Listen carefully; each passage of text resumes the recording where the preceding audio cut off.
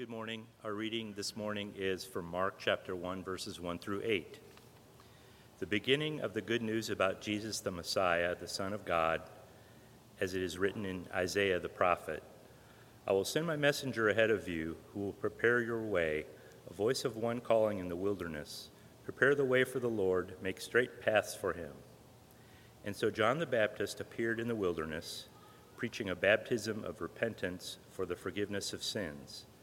The whole Judean countryside and all the people of Israel went out to him. Confessing their sins, they were baptized by him in the Jordan River. John wore clothing made of camel's hair, with a leather belt around his waist, and he ate locusts and wild honey. And this was his message: "After me comes the one more powerful than I, the straps of whose sandals I am not worthy to stoop down and untie. I baptize you with water, but he will baptize you with the Holy Spirit." The word of the Lord, please be seated.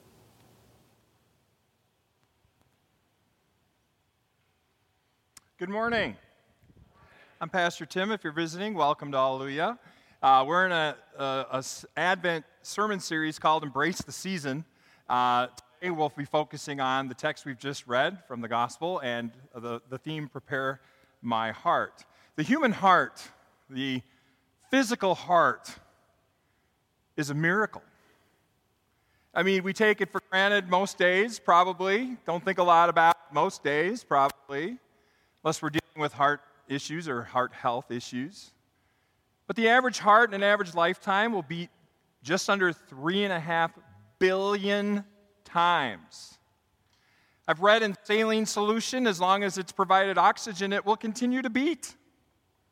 Now, my wife gets a little easier on the subject of the heart. It's not her favorite thing. When she was in middle school and they showed a movie, Hi, I'm Joe's Heart, she passed out flat on the floor. So if that's you, I don't want to get too deeply involved here with the human heart, the physical heart, but if we're going to talk about a theme today, prepare my heart in the season of Advent, what are we talking about? Are we talking about the physical human heart? Certainly not in matters of faith.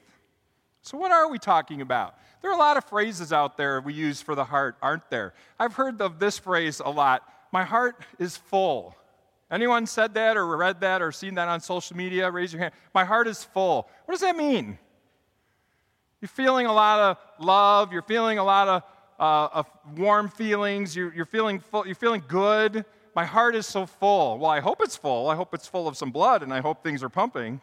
But it's an interesting thing how we use the term and the phrase heart, and how many phrases we actually use when we use this term heart. So let's think about that. Let's look at a few expressions of the heart, if you will. He, she broke my heart. A lot of us have had our heart broken. Someone's broken our heart, a relationship, a crush we had, or who knows what. But we feel it. We physically feel it. If you were to read up on this, the tightness in the chest, the aching, the muscles, the mind and the heart and the body are all connected in a profound and mysterious and miraculous way by our Creator. Look at the next one. Follow your heart. Follow your heart. Get looking for some advice. Well, just follow your heart. Well, what is that? Where's my heart going? Like, I'm going to follow my heart? Let's look at the next one.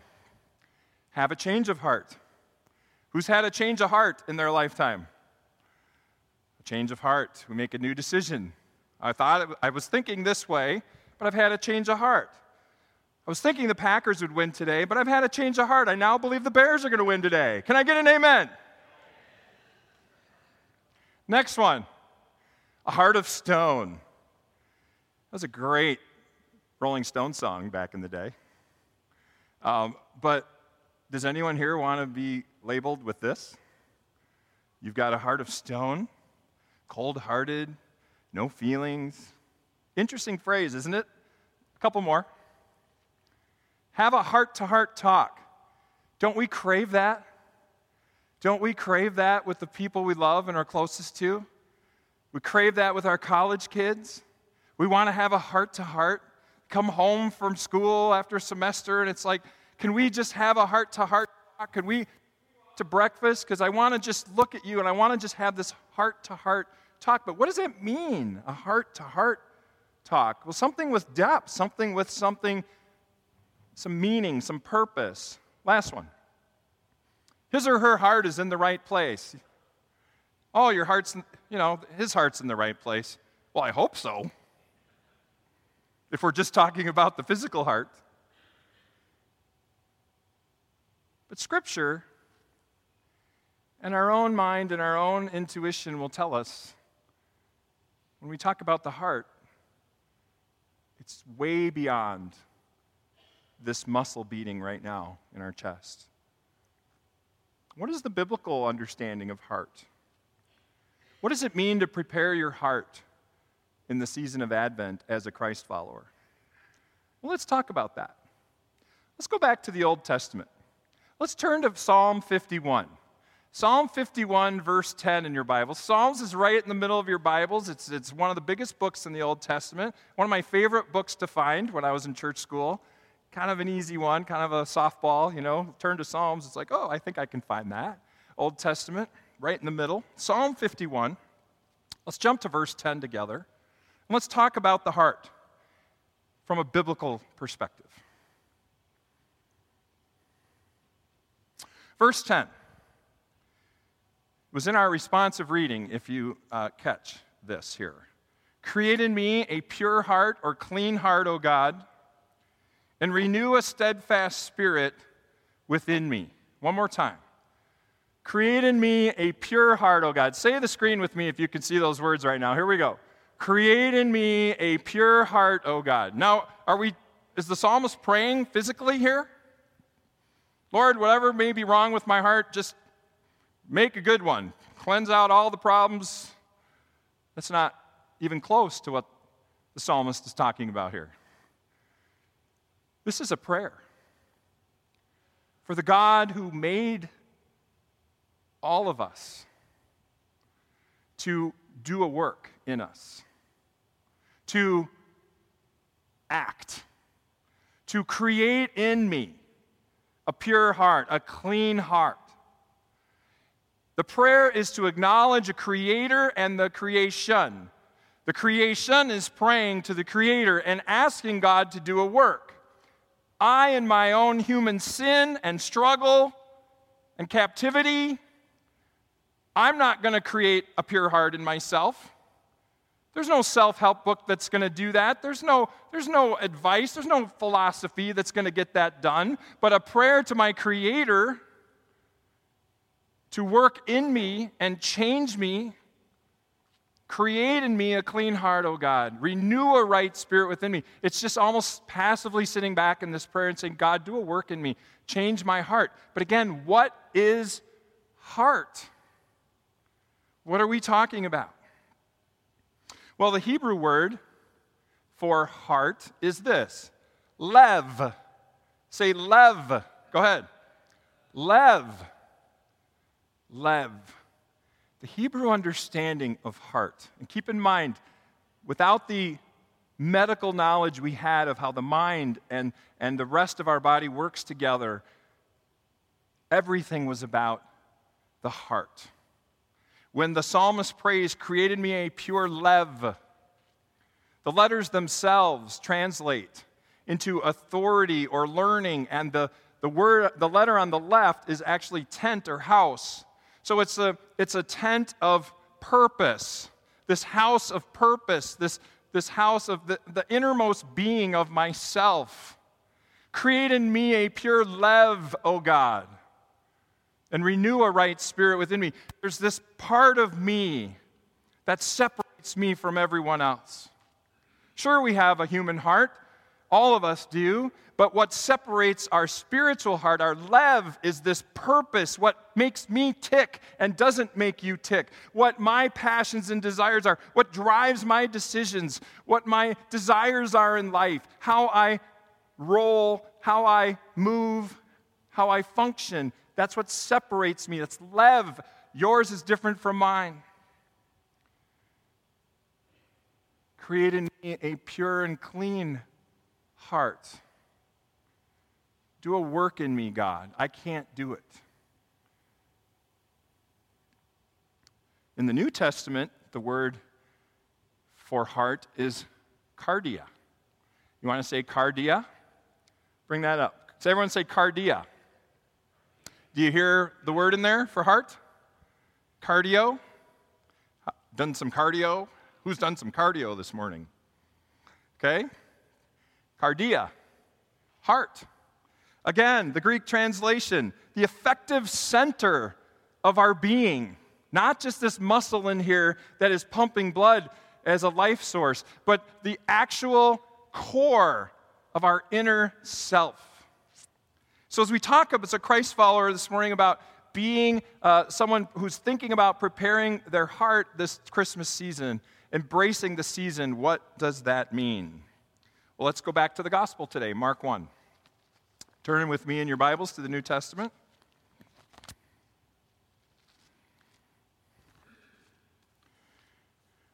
The gospel writer sets the backdrop in the first verse. The beginning of the good news about Jesus the Christ, or Messiah, the Son of God, makes no guesswork here. This is not going to be a mystery that plays out the identity of Jesus as we read along. He says right out of the gate, the beginning of the good news, the gospel about Jesus the Messiah, the Christ, the Son of God. Black and white, make no mistake about it. And that's the backdrop for the rest of his gospel. He says, as it is written in Isaiah the prophet, I will send my messenger ahead of you who will prepare your way, which is actually Malachi. But then Isaiah, the next line, a voice of one calling in the wilderness, prepare the way for the Lord, make straight paths for him. What word is in both of those phrases? I will send my messenger ahead of you who will what? Prepare your way. A voice of one calling out in the wilderness, what? Prepare. Everyone shout, prepare. Prepare. Prepare your innermost being, the core of who you are. Prepare the way is to make your heart right, to welcome the Savior at Christmas.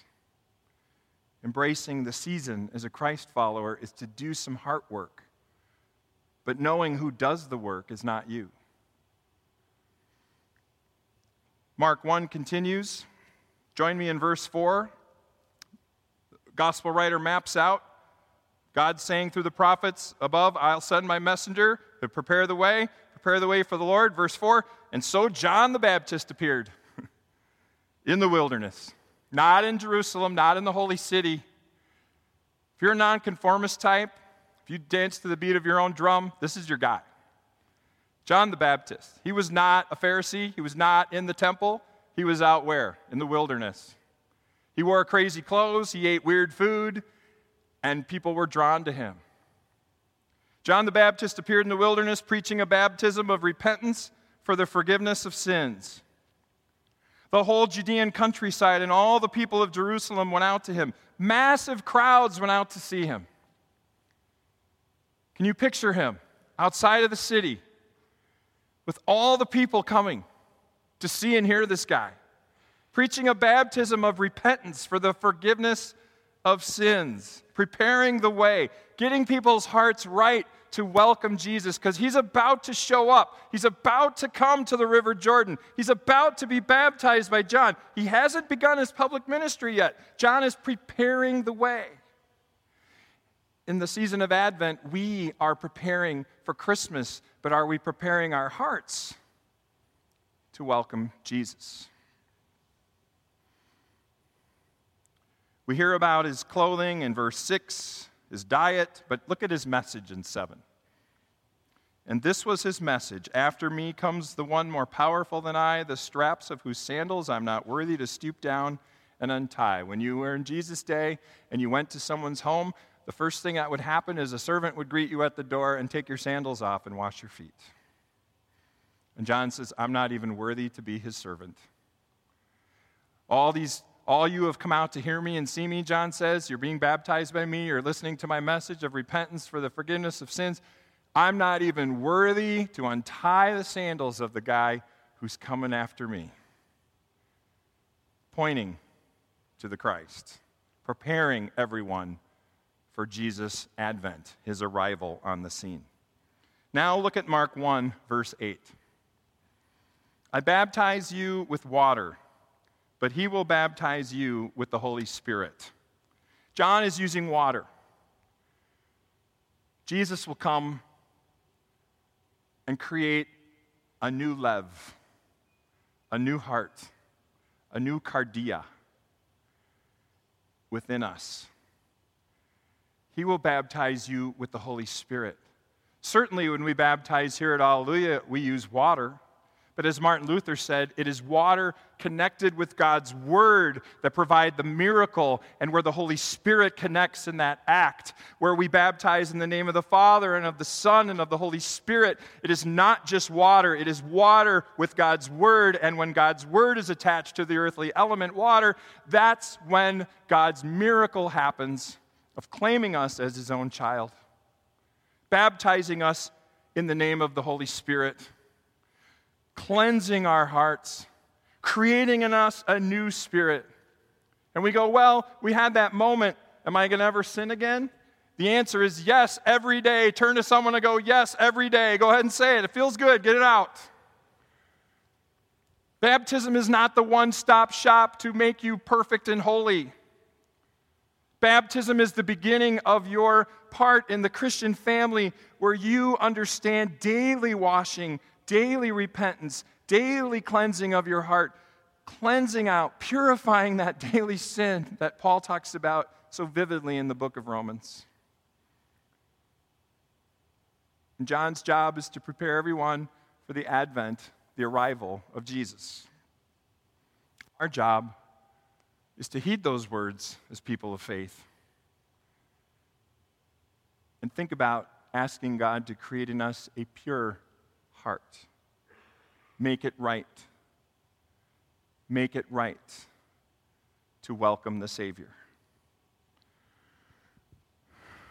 To prepare my heart this Advent season, then, I need to turn to the cross. Because it's here that we receive God's grace and the forgiveness of our sins. That stuff, that brokenness, that sinfulness in our hearts. Because on the cross, Jesus stretches out his arms wide and says, I love you this much. I love you this much. And it doesn't matter what's in here. I can create in you a clean heart daily. I can wash that. I can fix that. I can help you understand what it means to live free, to live in God's love, to live in God's grace. And so to be a person who's preparing my heart for Jesus at Christmas, I have to go here. Because it's here God creates in me a clean heart. It's at the cross we meet a Savior who died for our sins. It's at the cross we have faith in a God who sent his only Son into the world, not to condemn the world, but to save it.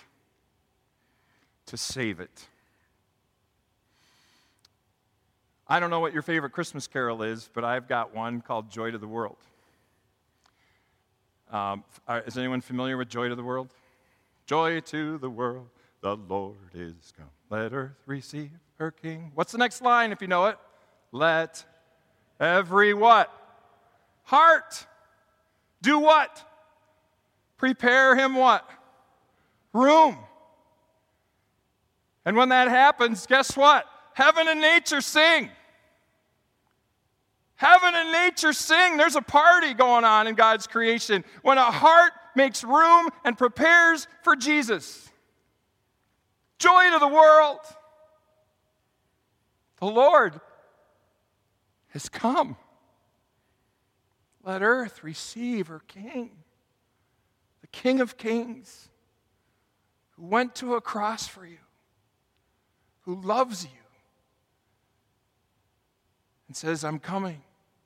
Are you ready? Well, John cries out to us, prepare the way. The psalmist cries out, create in me a clean heart. Renew a right spirit within me. Let's finish with Romans 10, verse 9. If you declare with your mouth Jesus is Lord, and believe with your what? Your heart that God raised him from the dead, you will be what? Saved. Now, an atheist can say the first sentence. Anyone can say Jesus is Lord. And you believe it, though, in your heart, your lev, the core of your inner being, your purpose,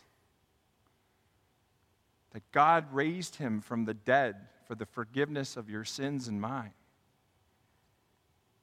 You will be saved.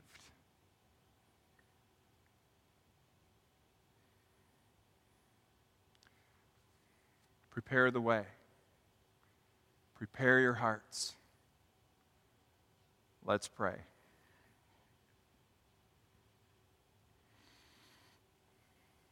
Lord, we thank you for your prophets of the Old Testament who prophesied the arrival of your Son. We thank you for John the Baptist and his voice crying out in the wilderness to get us ready, to prepare the way. Lord, most of all, we thank you for the cross, where the one you sent would go for our sins, the purpose for which he came, to save us from sin and death. So, Lord, may we echo the prayer of the psalmist. Lord, create in each one of us a clean heart, a pure heart, and renew a right spirit within us. Amen.